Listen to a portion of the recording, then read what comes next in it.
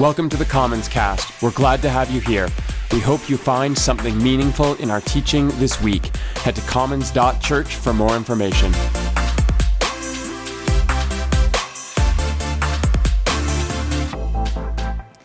Last week, Jeremy walked us through the story of Junia, just one line in Romans. If anyone can craft an inspiring sermon from just one line, it is Jeremy Duncan. The story of light we wrap the series with today is Mary Magdalene's. In the Gospel of Philip, a non-canonical book that dates back to the 3rd century, there's this line that gives us a clue of how important Mary Magdalene was in those first centuries. It reads, "The teacher," being Jesus, "loved her more than all the disciples. He often kissed her on the mouth." Ooh la la. Now, that isn't in your Bible, but it is a part of the narrative that grew around Mary Magdalene to speak of her closeness with Jesus and his teaching. So today, we'll explore the many, many Marys, the word Magdalene, apostle to the apostles in the Gospel of ... But first, let us pray.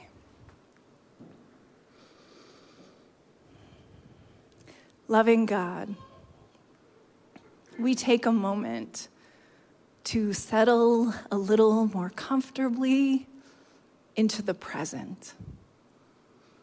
We notice our breath. Maybe we're taking short, shallow breaths. And if we are, we breathe in a little more deeply right now. And we exhale a little longer. We check in with our bodies, our minds, our shoulders, our hands, our hips, our legs, our feet on the ground.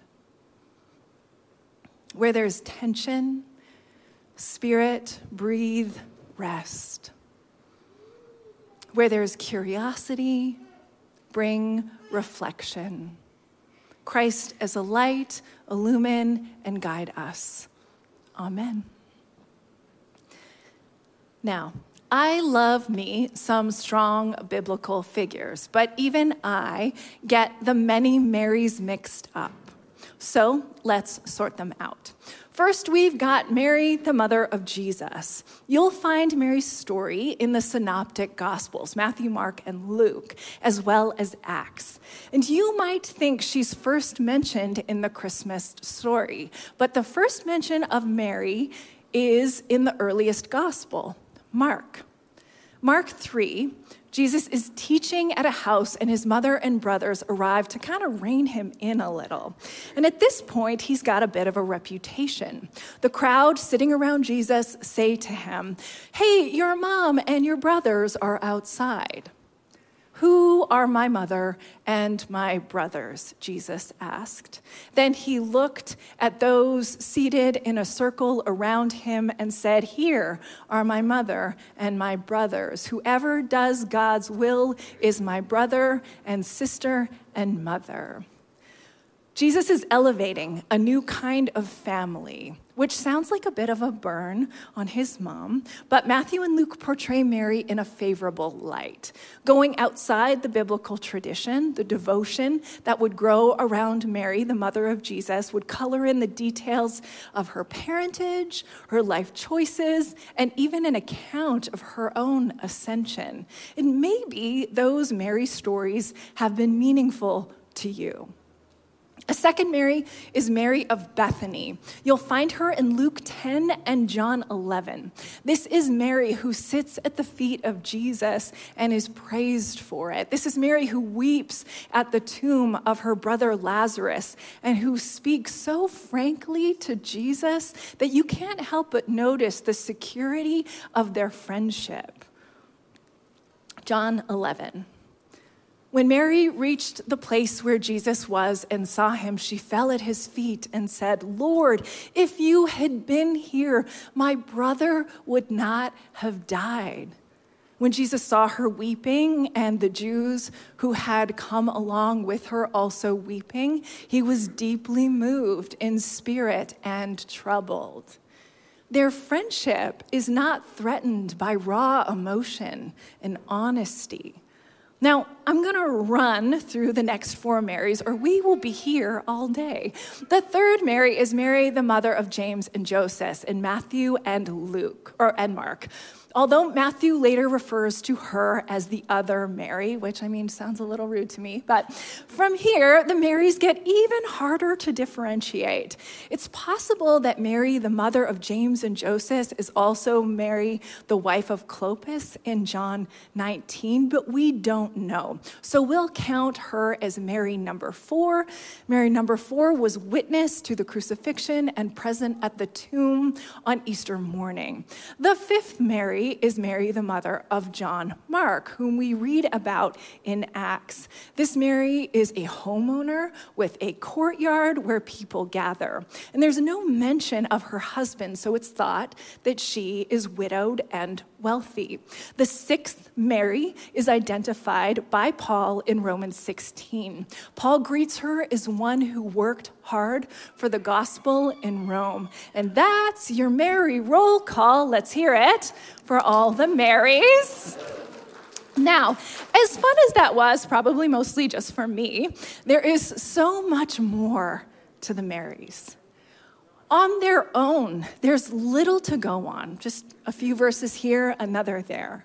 But together, they form a community around Jesus. Every chapter in his life includes a Mary. There when he's born, there as he makes friends, there as he calls disciples, there as he teaches and heals and challenges, there as he's tortured by the state, there as he lies in a tomb dead, there as he rises, there as the church carries on his mission by the Spirit. We know Jesus through the Marys. And the Marys aren't so flimsy when you put them all together. Mother, sister, widow, host, witness, worker. Now, if I'm honest, without the Marys, Jesus is actually flimsy for me too. But he gets less blurry, less fuzzy around the edges when I see him through the eyes of the Marys. We don't know Jesus apart from his community. And when we're together, we find integration in Christ. And we'll see this in the story of one more Mary, Mary Magdalene. We first meet Mary Magdalene in Luke 8. Jesus is traveling from town to town, preaching. And the 12 disciples are with him, and also some women who had been cured of evil spirits and diseases. Mary, called Magdalene, from whom 7 demons had come out. Joanna, the wife of Chuza, the manager of Herod's household. Susanna, and many others. These women were helping to support them out of their own means. There's always been a lot of debate about this Mary. And some of it concerns the interpretation of the word Magdalene. People say Magdalene is where Mary is from, and maybe you have thought that too. But others say Magdalene is more of a nickname. So let's take a look. In a 2021 article from the Journal of Biblical Literature, the scholars Elizabeth Schrader and Joan Taylor map out these arguments with beautiful expertise. Schrader and Taylor say, yes, people claim Mary came from a fishing town, and that town was eventually called Magdalene, but there is no evidence for that. Now, I'm simplifying a bit, but the term Migdal or Magdal means tower of, as in the tower of something. And the article says, although there have been various ways to understand her name. No author prior to the 6th century identifies her as coming from a place beside the Sea of Galilee. Several ancient authors actually understood Mary's nickname to be rooted in her character rather than her provenance. So she's not just Mary from the block. Schrader and Taylor offer this interpretation. You need to look at how Luke uses a familiar naming device throughout his work. Luke says things like Elizabeth, who is called barren, Simon, called the Zealot, John, called Mark. And in contrast, Luke uses a different formula to indicate where people are from. Jesus, the Nazarene, Nicholas, a convert from Antioch, Lydia from the city of Thyatira. And another way to examine the title Magdalene is through extra-biblical evidence, which just means literature from times closer to the events than our own. So Origen, who was born in 185 AD, says that more than the place, Magdalene means magnification. To Origen, Mary ministered to Jesus and was a person of great prominence. And Eusebius, who died in 339 AD, was passionate about biblical place names. We love a good nerd around here. But he never nails down a location for Magdalene. And Jerome, who died in 420 AD, believed the title Magdalene was strictly honorific, coming from the Hebrew word for tower. He said, Mary, properly the Magdalene, received the name of the tower, or toweress. So in their conclusion, Schrader and Taylor point to a helpful grouping of biblical names to which Mary belongs, just like James and John, the sons of thunder, and Peter, the rock. Mary is the tower. And to me, it's curious and tragic that so much of church history has robbed Mary of her title and inspiring example. Mary Magdalene has been left behind and minimized and even made out to be someone she is not. Pope Gregory the Great wrote a sermon in 591 CE, and that sermon stuck around for centuries, saying Mary was a woman whose sexual sins were so great, it's amazing she was forgiven at all. But look, according to Luke 8, she was just a woman with a certain level of inner chaos. I think we can all relate. And when she encountered Jesus, all the voices inside of her stopped screaming. Her past, whatever it held, was integrated into her life in a way that changed her. Mary, called Magdalene, mattered a great deal to Jesus from that day on. So much so that she'll be the first person he greets on that strange morning when death or demons could not have the final word over Mary or over us or over a tradition that named Mary not only the tower, but also the apostle to the apostles. Mary Magdalene is present at all the resurrection scenes in the 4 Gospels. If you go looking for the famous 12, you won't find them, which just feels like such a great prank to me. It's just women for days. Just kidding, it's not that many women, it's like 3. But the Gospel of John even takes it up a notch and features Mary Magdalene all by herself as the first person to see the risen Christ. So there she is, standing outside the tomb crying after realizing his body is gone. And just as she bends down to take another look, she sees 2 angels sitting where his body should be. And the angels ask her, why is she crying? And she says, they have taken my Lord away. I don't know where they put him. At this, she turned around and saw Jesus standing there, but she did not realize that it was Jesus. He asked her, "Woman, why are you crying? Who is it you are looking for?" Thinking he was the gardener, she said, "Sir, if you have carried him away, tell me where you have put him, and I will get him." I love her own idea of her strength here. It gets me every time.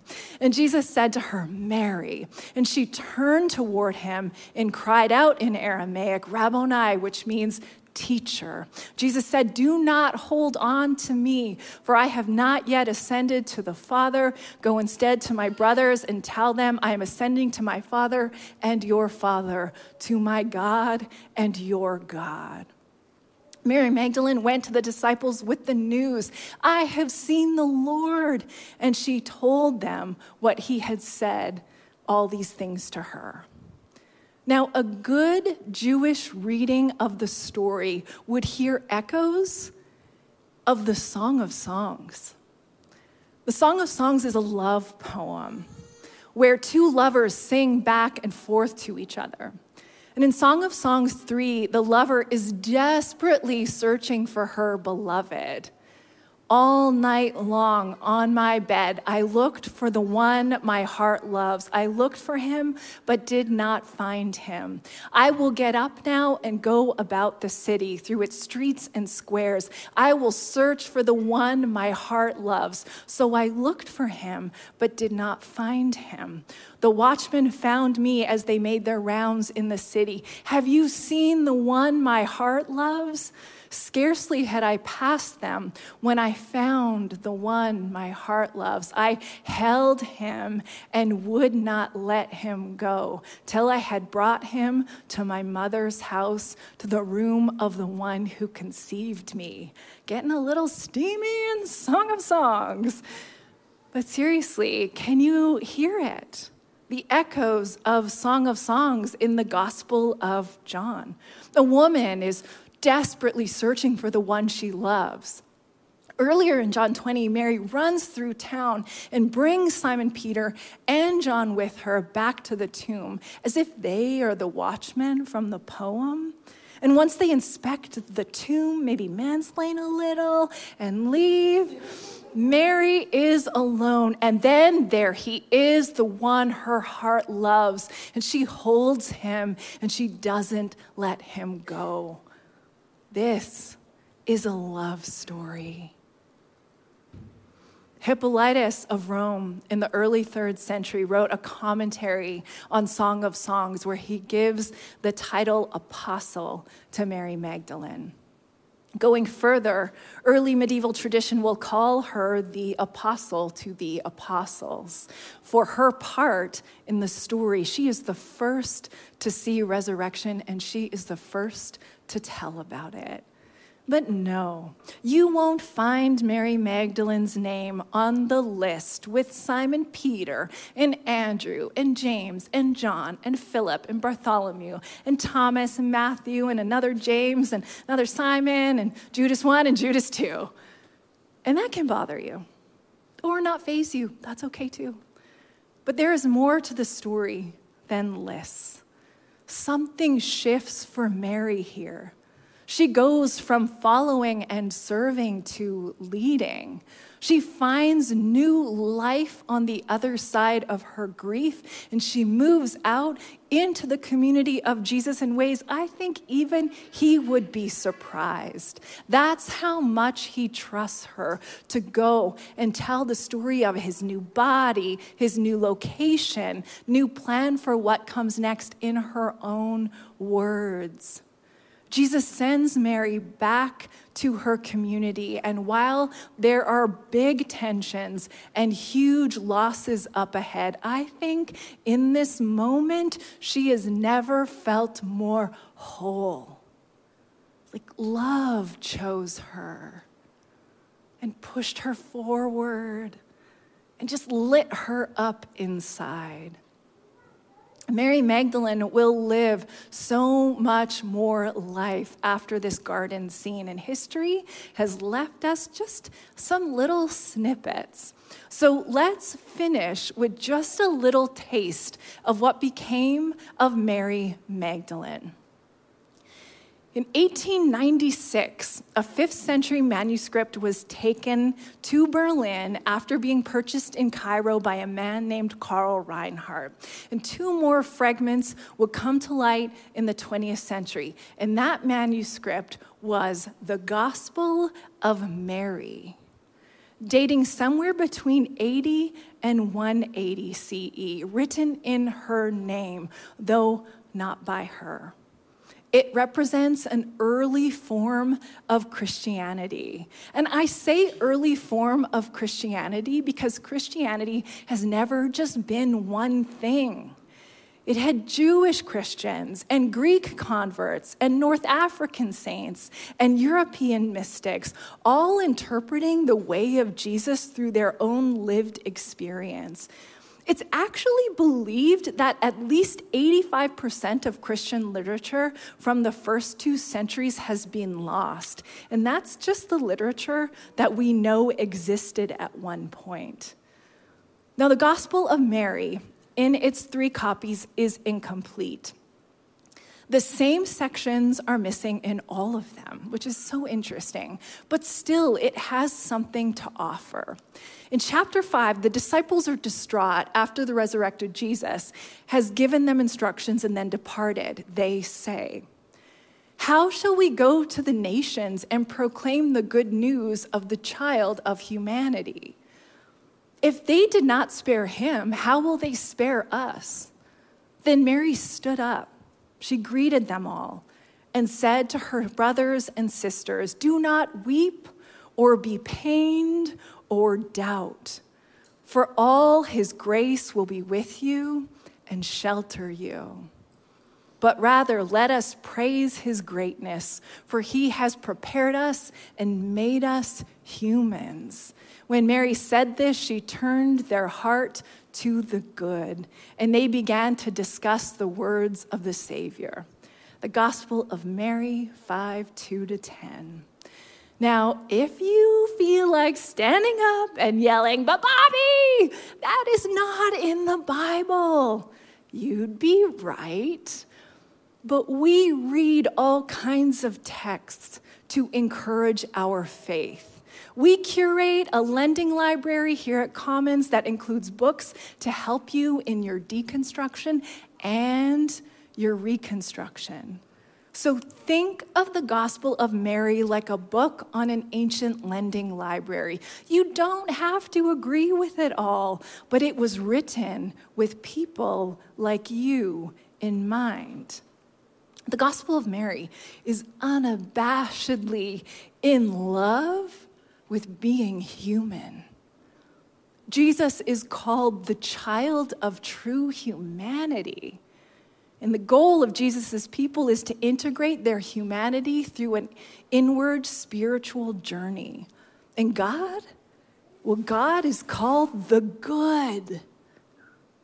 I told my husband God was called the good over dinner last week, and he got this calm look on his face and just said, "Oh, I like that."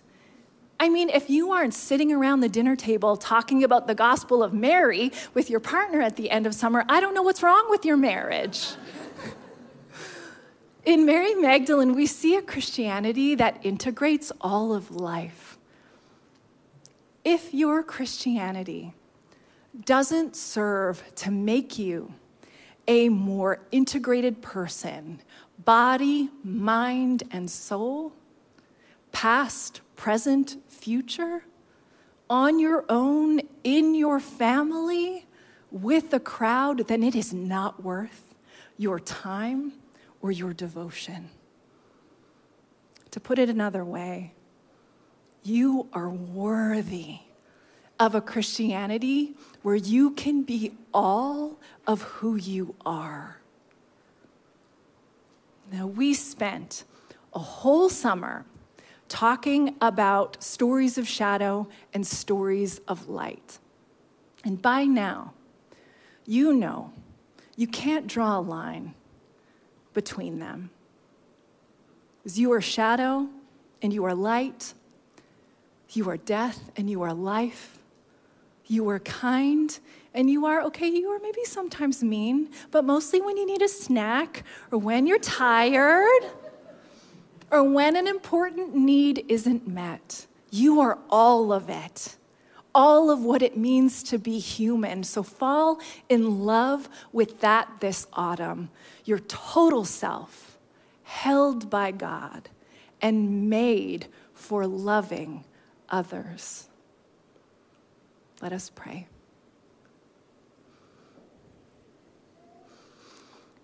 Loving God, we take a moment to listen to our own hearts.